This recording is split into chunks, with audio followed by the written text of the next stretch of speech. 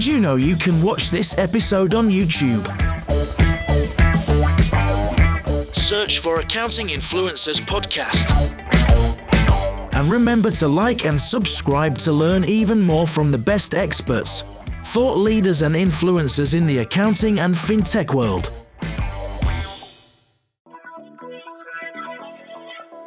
You're listening to the Accounting Influencers Podcast. This is your access to world-class accounting leaders, global influencers, and thought leaders. Discover what makes accounting firms great and accounting professionals world-class. Sponsored by Dext. Make the businesses you advise more productive, profitable, and powerful with better data and insights.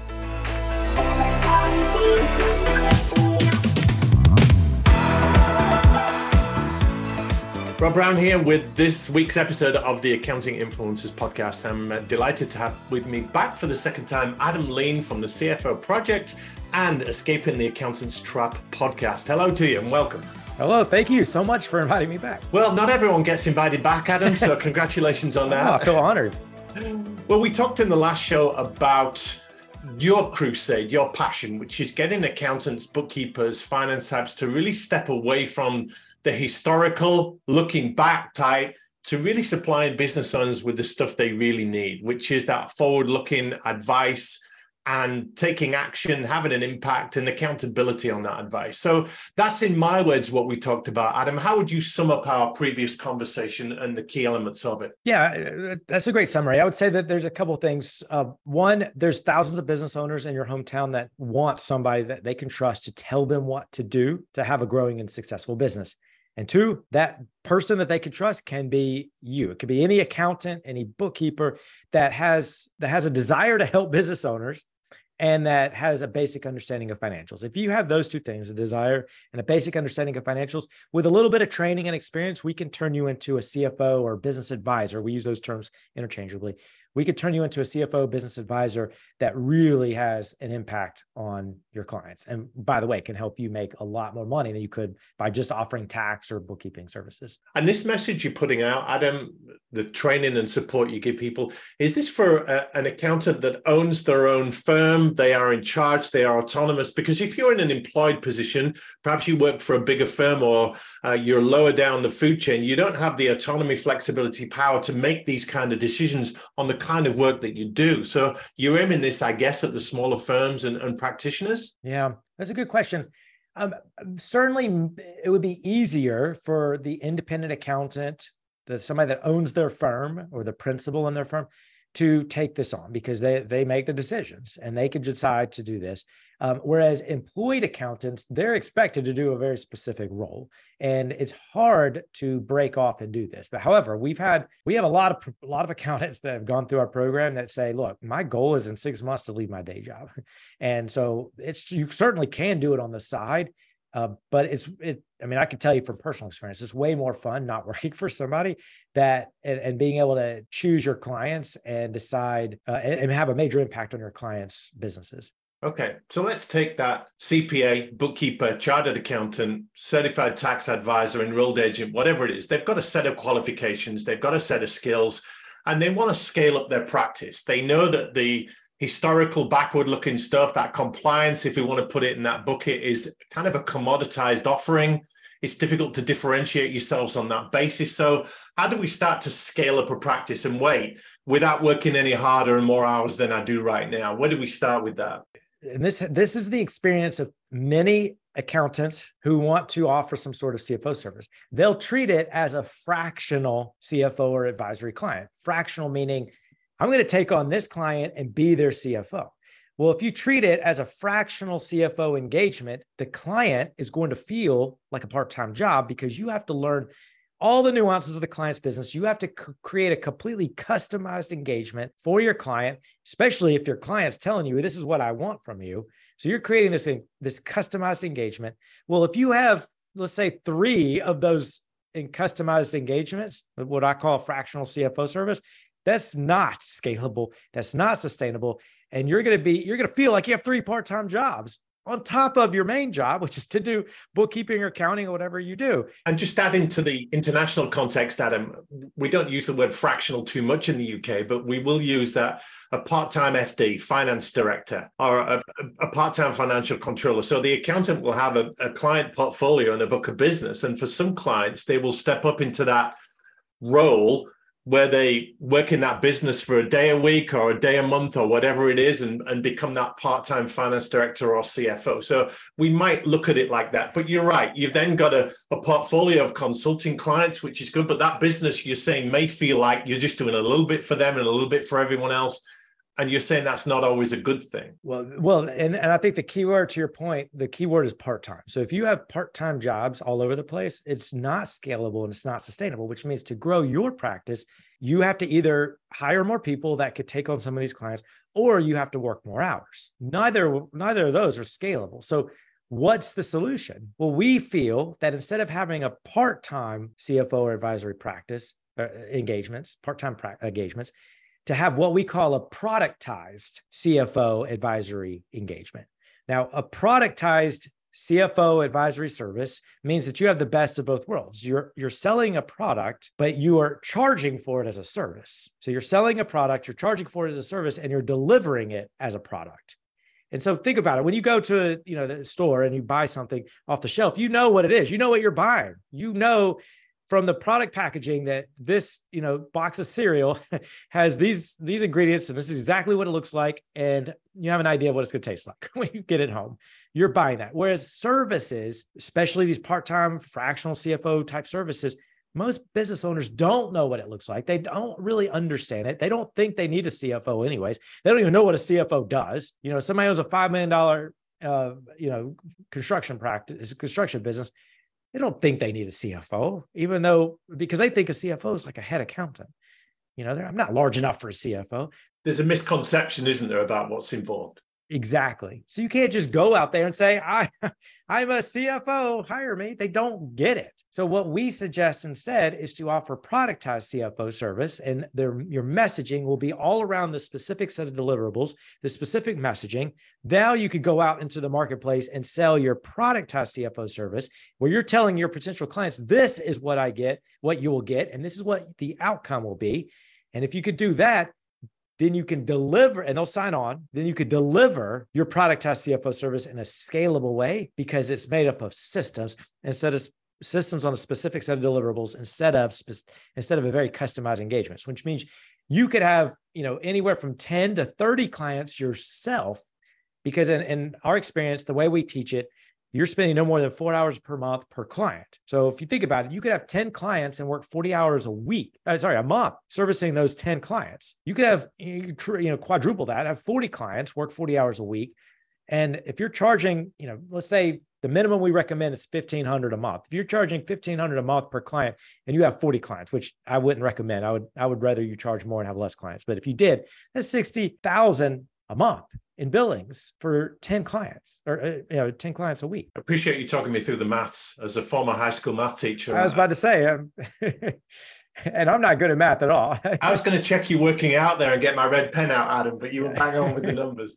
So how do I know if I'm qualified to provide business advisory services? We feel that you're qualified if you meet 3 criteria. One, you have to have a desire to help business owners. You have to care. And this is something that you can't fake. You have to actually want to help business owners.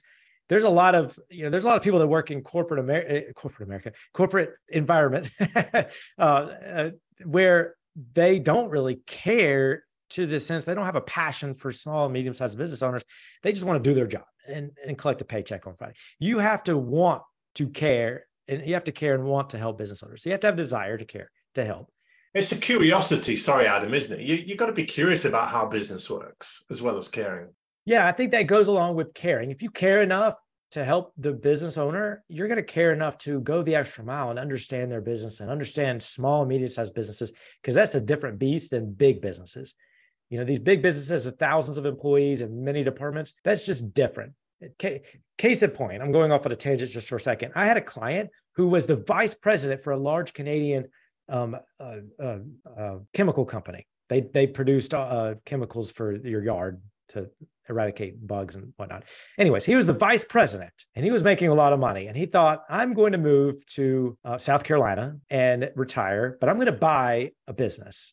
And he bought a business and realized that he took for granted the fact that as being the vice president, because he had all this knowledge and he had a healthy ego. Let's put it that way. He thought, I could run a small business. I'm the vice president of this major chemical company. Well, he took for granted the fact that as vice president over his one division, he had an entire accounting team. He had an entire legal team. He had an entire sales team, marketing team, operations team. He had other leadership that he can rely on. He had thousands of employees at his disposal. He had a secretary. All of a sudden, as a business owner, he didn't have any of that. He was everything. He was the chief salesperson. He wasn't a good salesperson. He was a chief marketing person. He wasn't a good marketer. He was a chief operations person, chief, you name it. And he quickly lost his ego because he was not equipped to handle that. And so he actually became one of my clients, this guy, because the messaging I was speaking to him resonated with him. He was overwhelmed and he was confused. He did not respond to, I can be a better bookkeeper to you. I can be a better accountant to you. I can make sure that your pro formas are accurate and you have timely financials. He didn't care about any of that. The messaging that resonated with him was the fact that I cared about him and his plight. And so therefore he signed on to my CFO service. And that's a lot of what we teach is you can be credentialed. You can be the most credentialed person in the world as a CFO, but if you don't care, and if you don't really want to help your clients and they don't feel that, you're going to fail in this profession. So you're going to know if you're qualified to be a business advisor, number one, because you care. What else? Second thing you have to have is you have to have a basic understanding of financials. This is a controversial statement, but I believe a lot of business coaches and consultants do a disservice to their clients because they will recommend things without understanding how their advice impacts cash flow. That's a disservice because cash flow is the only thing required to stay in business. The only thing. Who knows cash flow? Who knows how to understand cash flow better than the financial professional? You already understand it. So let's just give you some, which goes into the third thing you need. Let's just give you some experience and some training on how to actually advise your clients and how to be a CFO. So if you care, and if you have a basic financial background, then we could teach you, or you could be taught how to be a CFO. And with a little bit of experience, you will be a rock star CFO and you'll have a major impact on your clients' lives. Part of building a practice then becomes, how do I, move my existing client base up from a compliance offering? Or if I'm starting from scratch, B is, how do I bring in clients in the first place and offering them this kind of service? The thing that accountants need to understand is that in order to successfully acquire a new client for a CFO service, you cannot speak like an accountant. You just can't. Because most business owners don't care about the quality of their accounting as much as you think they should.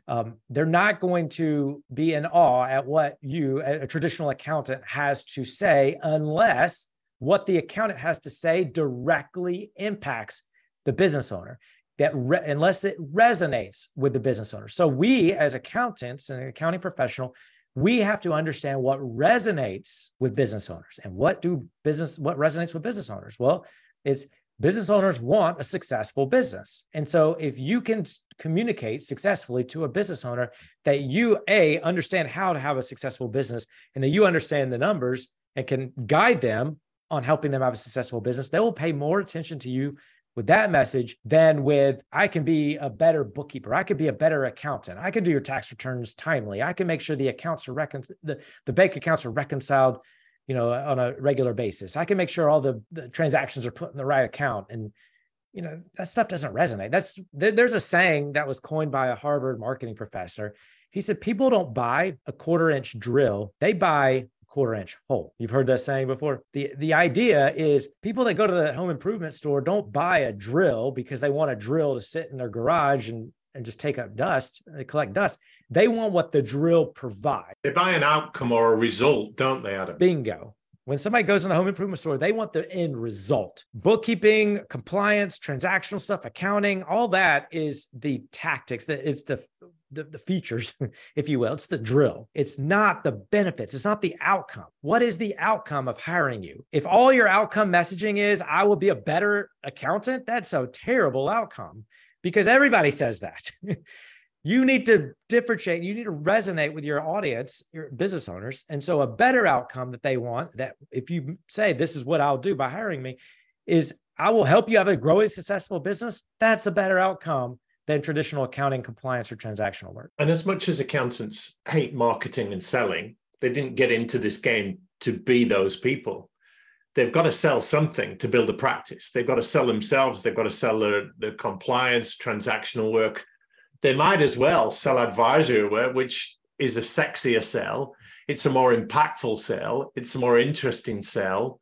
It's a sell that business owners would resonate with more than keeping them out of jail. So it starts to turn an offering into a differentiated, bespoke, impactful offering.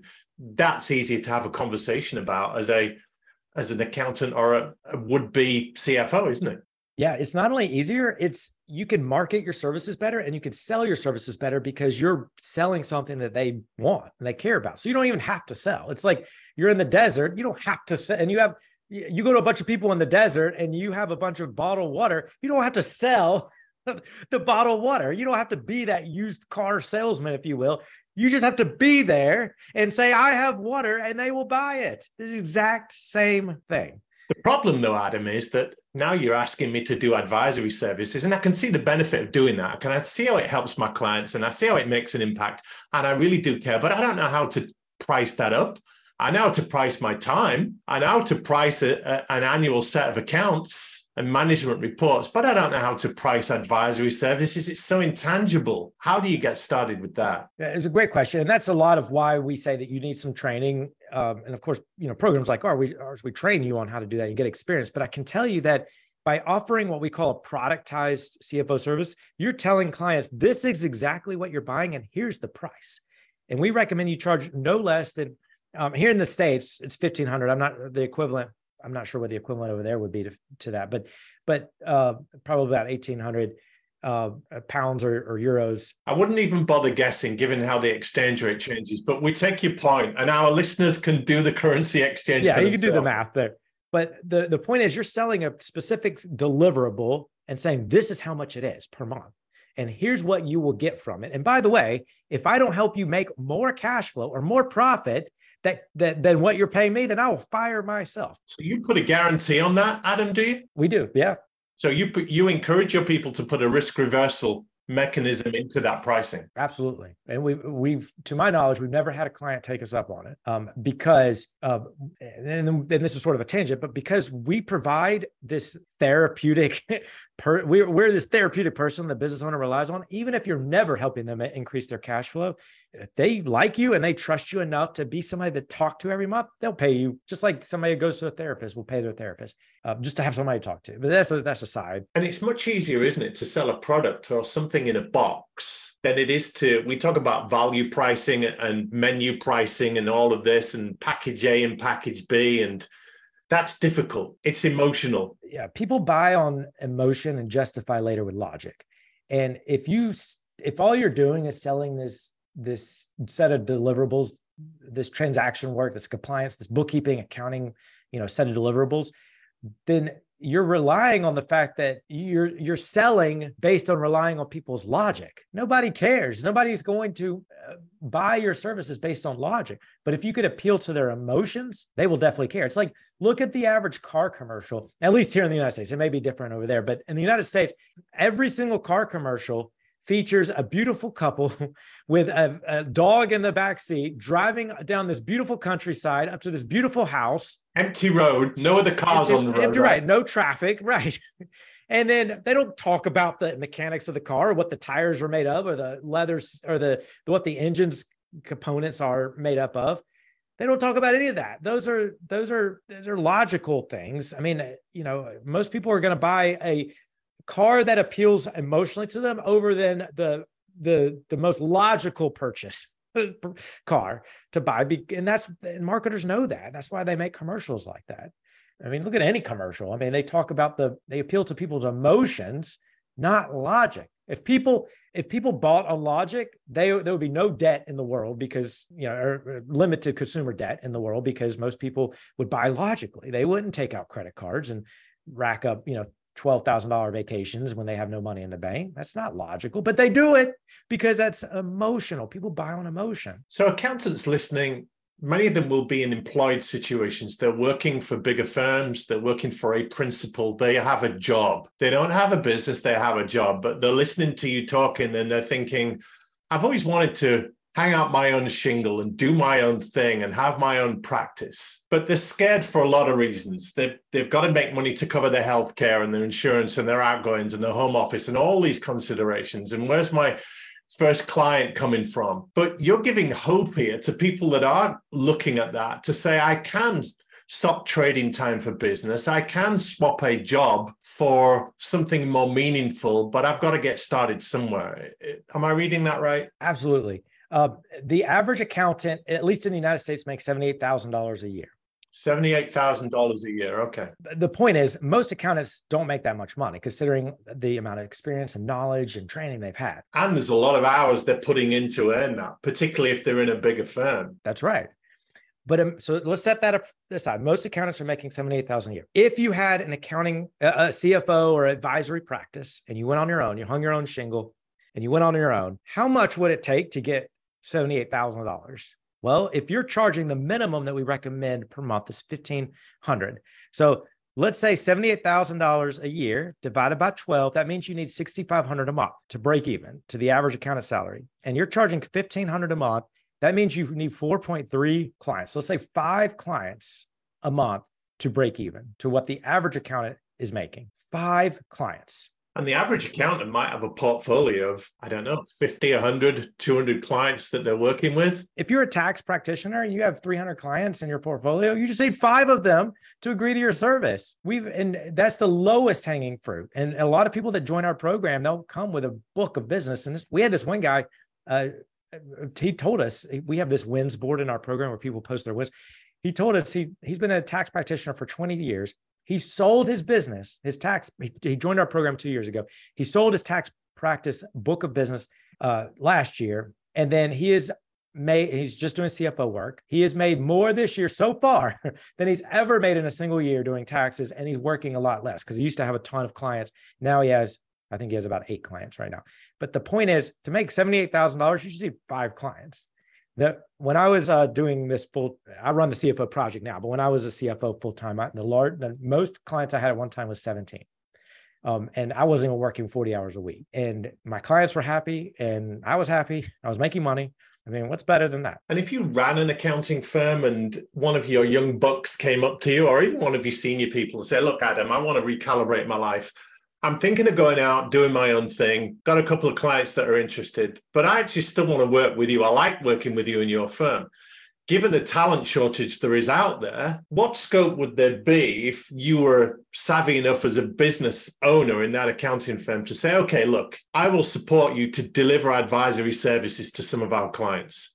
I will allow you to do this and set up your own business within a business and everybody wins. Is that a doable play? I think so. I think the fact that if you have an employee that wants to do that, you need to hold on to that employee. That's fantastic.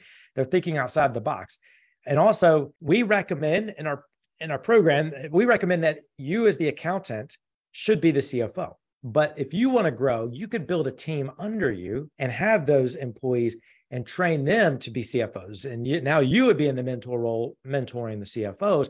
That's how you really scale a practice. And then all of a sudden you would have a practice of a bunch of CFOs that are all mentoring each other. All of them have their own client base. And that's how you build a very, very nice advisory firm. Adam, this is terrific. I'm going to ask you an unusual question just to finish. If I were to make you head of the accounting profession worldwide, the czar of accounting, it's a global role. You will oversee all the professional bodies, all the networks, associations, all the firms, big and small, the bookkeeping fraternity, all the designations, everything. You are in charge of the whole lot. You are a man of hope and passion. You have a crusade. You want to preserve the integrity of, we call it a profession, you call it an industry there, but you want to keep your people relevant. What would be 1 or 2 things at the top of your list that would change or preserve the great things that this world is doing? I would say that we as a profession have to shift from being backwards looking to being forward looking. We have to get out of this mindset that our job is to record the past and get into the mindset that we have to be somebody that can help our clients. And I'm talking specifically about business clients, not personal individual clients, helping business clients succeed. Because 99% of all businesses on earth are considered small and they run the world. And if you could help more of them survive, you as the accountant will be the Superman of the world. And that is a major, you'll have a major impact on the world. And that is huge. Okay, you're hired. Thanks. There's no salary, but it's a huge amount of influence. So good luck with that. Czar of Worldwide Accounting. We use this analogy sometimes. It's the account. A business owner is driving a car they're going from Los Angeles to New York, and they're driving a car, and they just want to get to New York. That's their North Star. That's where they want to go. That means they'll have a successful business. The accountant traditionally is the person that sits in the back seat, staring out the back windshield, saying, "Well, 10 minutes ago you turned on I-20 and you're going 85 miles an hour." Meanwhile, the business owner is driving off a cliff. Accountant's like, "Well, I did my job correctly." No, you need to help your client get to New York. And I know you're joking, but accountants generally, they're good people. They care. They really want to make a difference. They really want to be forward thinking. They're probably as frustrated as many others are that they are tied into this reputation of looking backwards. And most of their work involves that. But there is a new world coming, and accountants are needed to stand in that gap and look forward and hold the hands of their clients to navigate the complexities of a crazy world. Totally. And that involves looking forward. And if you could do that, if you can help your client navigate the complexities of this crazy world, you will never be replaced by AI. You will never be replaced by an app that connects to QuickBooks. And you will never be replaced by technology software. That is a great place to finish. Adam Ling, thanks so much for your passion and your insights today. Thank you so much.